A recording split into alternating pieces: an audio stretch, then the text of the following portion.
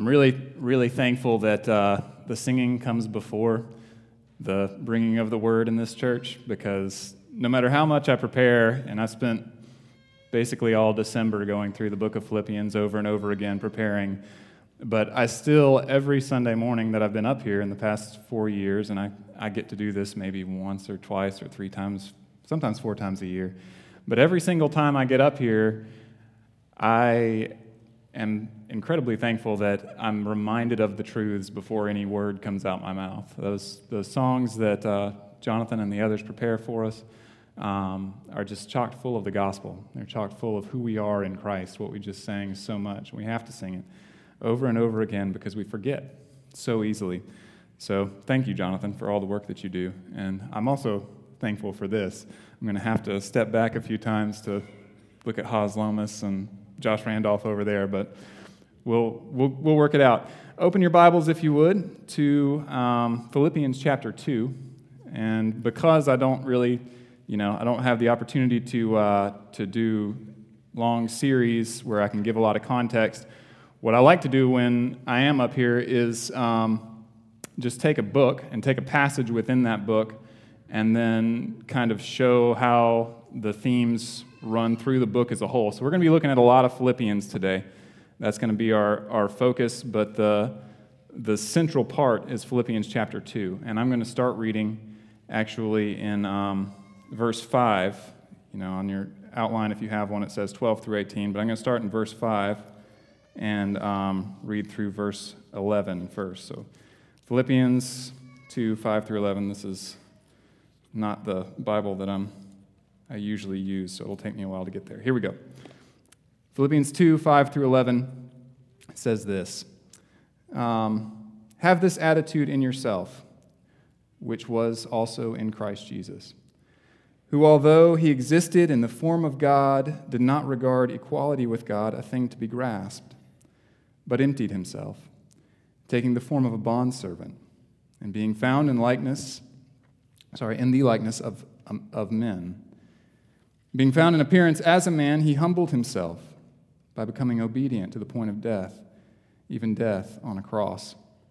For this reason also God highly exalted him and bestowed on him the name which is above every name, so that at the name of Jesus every knee will bow, of those who are in heaven and on earth and under the earth, and that every tongue will confess that Jesus Christ is Lord, to the glory of God the Father.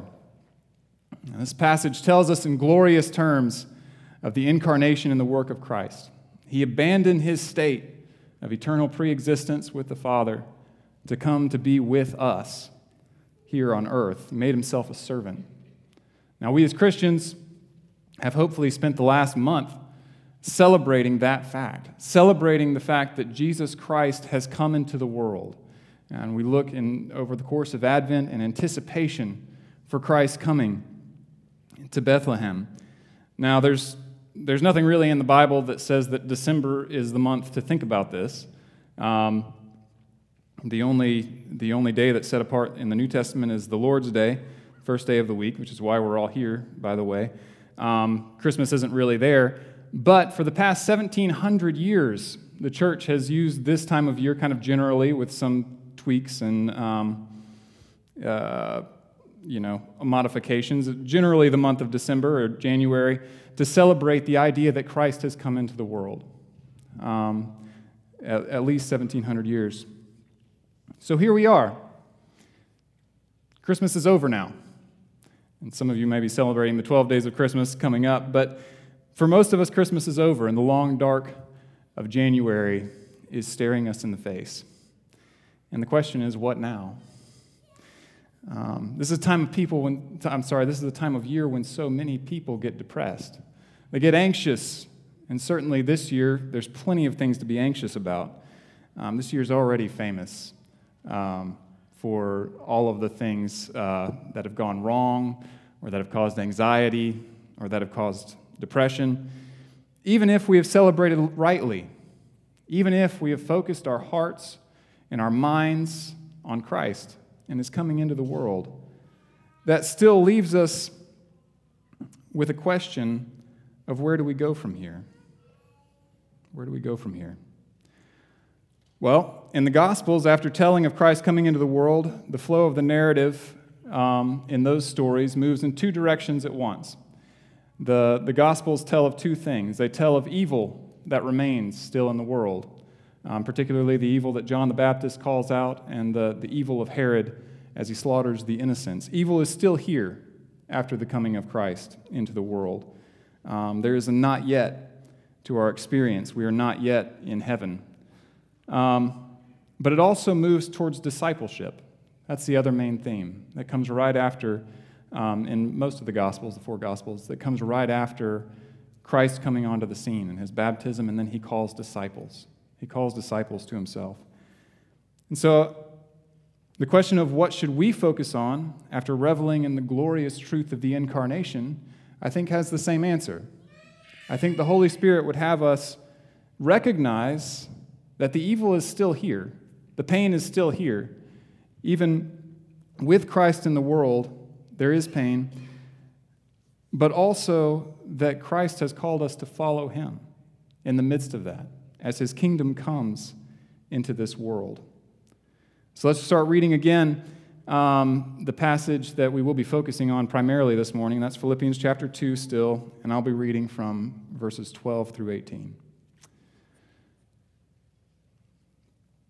So then, my beloved, there it is, the therefore, the so then, this is what happens now. So then, my beloved, just as you have always obeyed, not as in my presence only, but now much more in my absence, work out your own salvation with fear and trembling.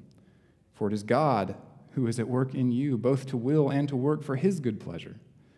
Do all things without grumbling or disputing, so that you will prove yourselves to be blameless and innocent, children of God, above reproach in the midst of a crooked and perverse generation, among whom you appear as lights in the world, holding fast to the word of life, so that in the day of Christ I will have reason to glory, because I did not run in vain, nor toil in vain. This is the word of the Lord. Let's pray. Lord God, I do thank you for your word. I thank you that it speaks of itself, that it's living and active and sharper than any two-edged sword. I pray, Lord, that you would transform our hearts and minds through your word this morning. In Jesus' name, amen. So the answer to the question of what now then is discipleship. It's following Christ. Or as this passage puts it, shining as light in the midst of a crooked and perverse generation. In this particular letter to this particular congregation, Paul is being led by the Holy Spirit to take on a tone of gentleness. There's just this overwhelming affection that runs throughout the book of Philippians. It's not like that in all of his letters, but he knows, as any good leader knows, or as any good parent will know, that sometimes there's a time for rebuke and there's a time for chastisement, and sometimes there's a time for encouragement and for gentle admonishment. And that's what Philippians is all about. Paul wants to build them up a little bit because he knows that they're going to be in a tough spot, and perhaps they already are in a tough spot. It has kind of a tone of keep up the good work in it. The Philippians have been doing well. They really have since Paul planted their church. They've been doing well, particularly in their financial giving. They've supported Paul. They know that that's how God would have his church move forward and proclamation of the gospel move forward. But the letter also indicates that Paul is a little worried about the Philippians. He's worried that their faith is overly dependent on him, on his presence, on his personality, on his preaching. He's worried that the Philippians have not yet matured to the point where they can encourage each other in the discipleship of Christ, in following after Christ. And this is the only epistle in the Bible, I think, and someone correct me if I'm wrong, but I think this is the only epistle in the Bible addressed specifically to the elders and the deacons in chapter 1, verse 1. I think Paul wants to give this group, he wants to give their leaders credibility in their eyes because they've been forming their faith around him personally, it seems. And now they need to be encouraged by their own leaders. They need to be guided by their own leaders and by each other as a congregation.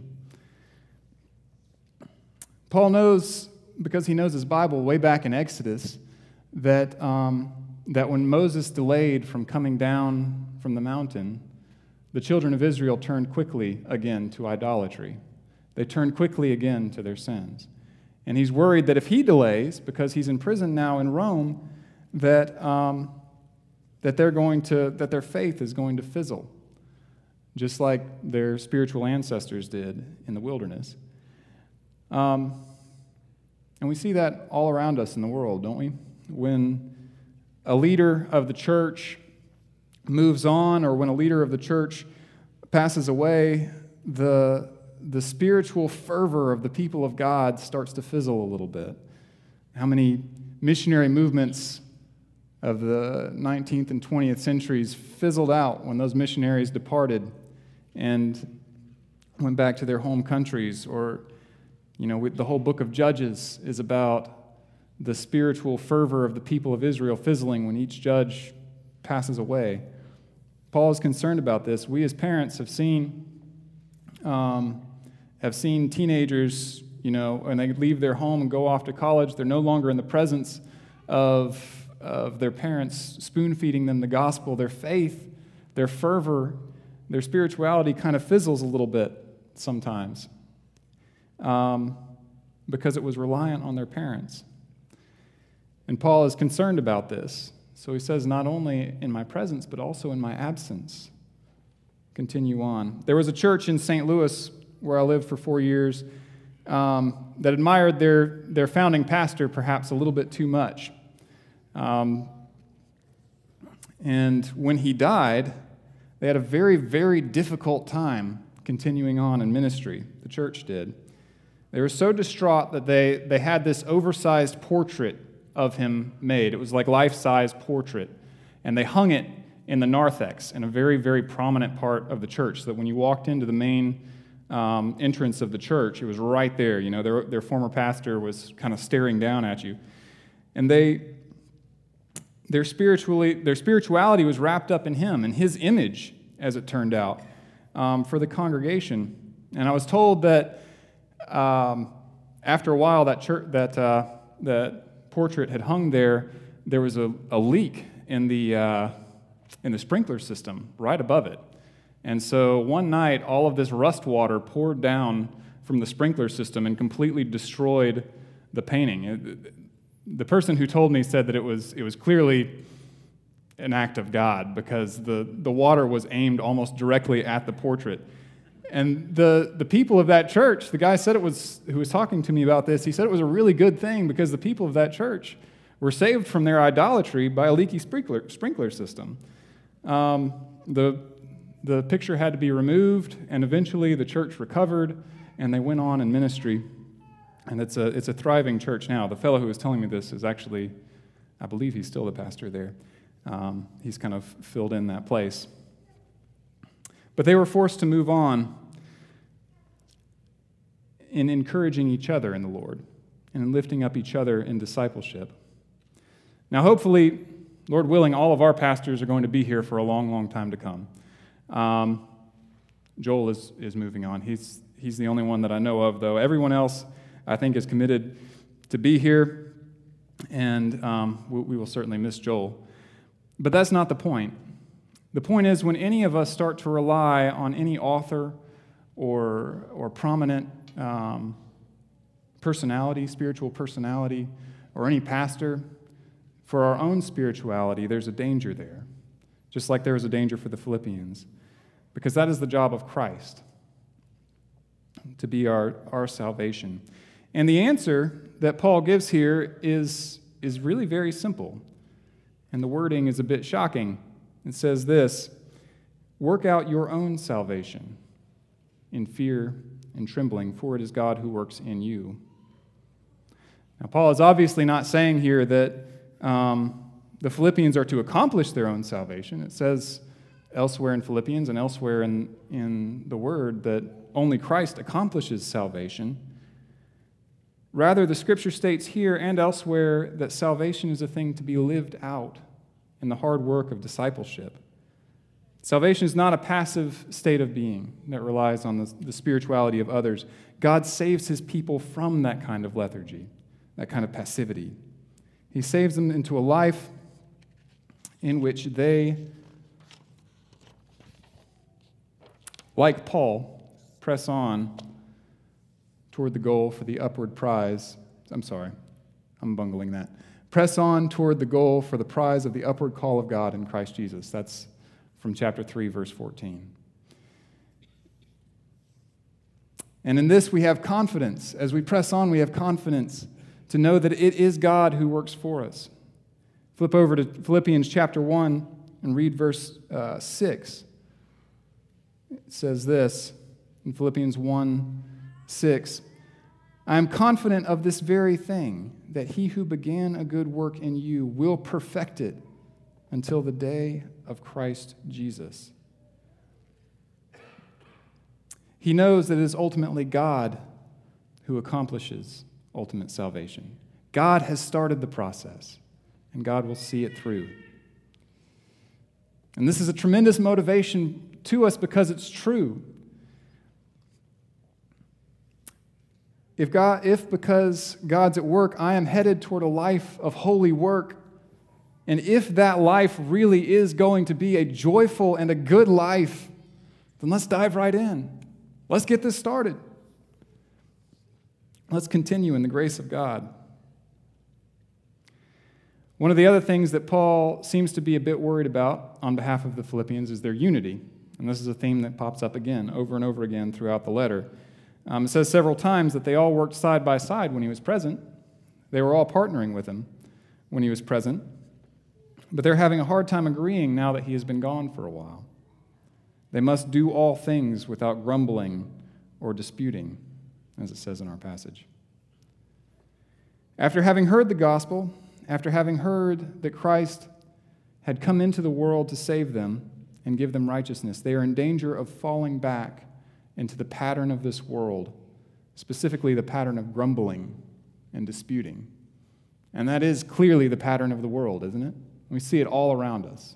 All around us. You see political parties who have a hard time even communicating what it is that they want or what it is that their platform or their vision, because they're just caught up in grumbling and disputing. All they seem to be able to say, and we've all seen this, I'm not saying anything new, all they seem to be able to say is what's wrong with the other position, what's wrong with the other platform. All they seem to be able to do is complain about the way things are or the way things were or the way things would be. Any part of the political spectrum, you can pick people who do this. And it's in our ordinary people's lives as well. It's in my life. To not know really what the answer is, and so to fall back on, well, at least what I'm doing is not as bad as what that guy's doing, you know? At least I'm better off, or, let's focus on how wrong that position is.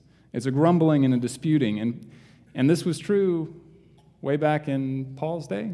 It's true today. And it will probably be true until the Lord comes again, but it's something that has to be addressed. It's something that has to be fought against. God sets up structures for us. He sets up leadership in his church and in the state for us to follow, so that as long as we continue to do what's good, we can submit to our authorities and we can go on about our lives in godliness and holiness, as it says. That's in Hebrews 13, 17, and in Romans 13. I am kind of having to cut some things out on the fly here, so if I see a little disjointed in this middle part, forgive me. I've prepared, I think, a little bit too much. But, so what does it mean here when it says do all things? What are the all things that Paul is writing about? Well, the Holy Spirit directed Paul to structure the letter to the Philippians with a kind of flow to it. And he takes several different themes and weaves them together to show a pattern of the whole Christian life. And one of the themes is the theme of co-labor, working together.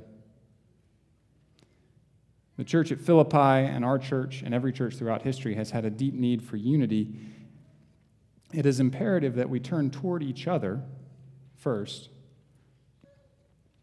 to be united toward each other, to find agreement and unity in Christ. And then we need to go on, and as they needed to go on, to get off their collective duff and start doing the hard work of the gospel. One of the fundamental ideas, and David Roundtree actually mentioned it this morning, that drove the vision of this church, of New Covenant, in the early days, was the idea of the member minister. I think he called me a member minister earlier, just a little while ago. Now, I wasn't here when that phrase came about, so you can ask some of the people who have been here longer than I what passage they were specifically looking at when they adopted that phrase. I'm sure it comes straight from the Bible somewhere, but the idea of it, though not perhaps those exact words, the idea of it runs right through the book of Philippians, all the way through it, over and over again. There's the idea of unity, of membership, of coming together, of being united, and then there's the idea of ministering, of work, of discipleship, and of serving one another. From the very first verse, Paul and Timothy call themselves bondservants of Jesus Christ, all the way to the end, where a couple of the members of the church are called out that they need to be united in their work, that they need to come together to work for the gospel. So let's flip back over to chapter 2 and read verse 1 through 4 of chapter 2 there, because this spells it out pretty plainly. Therefore, if there is any encouragement in Christ, if there is any consolation of love, if there is any fellowship of the Spirit, if there is any affection and compassion, make my joy complete by being of the same mind, maintaining the same love, united in spirit, intent on one purpose. Do nothing from selfishness or empty conceit, but with humility of mind regard one another as more important than yourselves. Do not merely look out for your own interests or for your own personal interests, but also for the interests of others. And then it goes into what I read at first about how Christ did that. The action starts with unity. It starts with being of one mind, the co-part of co-laboring, of membership. As we in humility count others more significant than ourselves, then it moves into service, to ministry, to labor, the labor part of co-labor. And the gospel always does that. It always moves from the transformation of the individual into good words and deeds in the community and in the world. It pushes us in that direction. So everything I've said so far has been kind of abstract. There's not a whole lot concrete in that. It's a well-structured ideas, well-structured themes, but we as humans are weak, and understanding doctrine sometimes just isn't enough for us. We need concrete examples as the Holy Spirit transforms us. And this is especially true for the young believers at Philippi, but it is also true for those of us who have been Christians for a long time and who need our faith to be refreshed. We need a concrete pattern to follow. Well, we actually have lots of concrete patterns throughout Scripture, throughout the history of God's people, if we look for them. God has given us the story of His saints who have gone before and left a legacy to follow. Hebrews 11 traces the story of redemption through the people who lived by faith. These were flawed individuals whom God used to transform the world. The Holy Spirit took these people and created a new pattern of faithful living. Paul urges the Philippians several times throughout the book of Philippians, or the letter to the Philippians, to imitate him in his rejoicing and in his service, in his pattern of life. As one of the reasons why it is so important to hold fast to the word of life, this book contains examples, and it contains commands, and it contains ideas of how to live. It doesn't leave that up to guessing. It doesn't leave that up to chance or choice. And of course, the greatest example is the example we have been celebrating all this Christmas. It's the example of the coming into the world of Jesus Christ. He gave up his spot as the recognized equal of God, to become a dishonored servant. You know, it's one thing for a president or some kind of corporate executive to roll up his sleeves and do some work of charity because he still gets the recognition. He still gets the honor. But it's another thing for Christ to have abandoned that recognition and to have placed himself below the people that he was serving.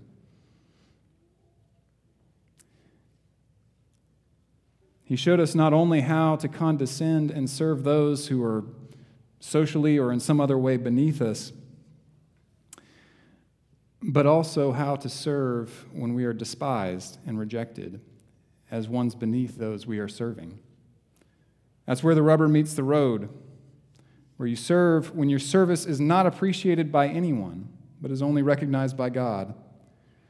Christ did this in innumerable practical ways, and time would fail me if I listed them all out, but just to name a few, he healed the sick, he nourished the hungry, he provided lots of good wine for wedding partiers, he spoke the hard truth of the words of life, and he spoke comfort and encouragement.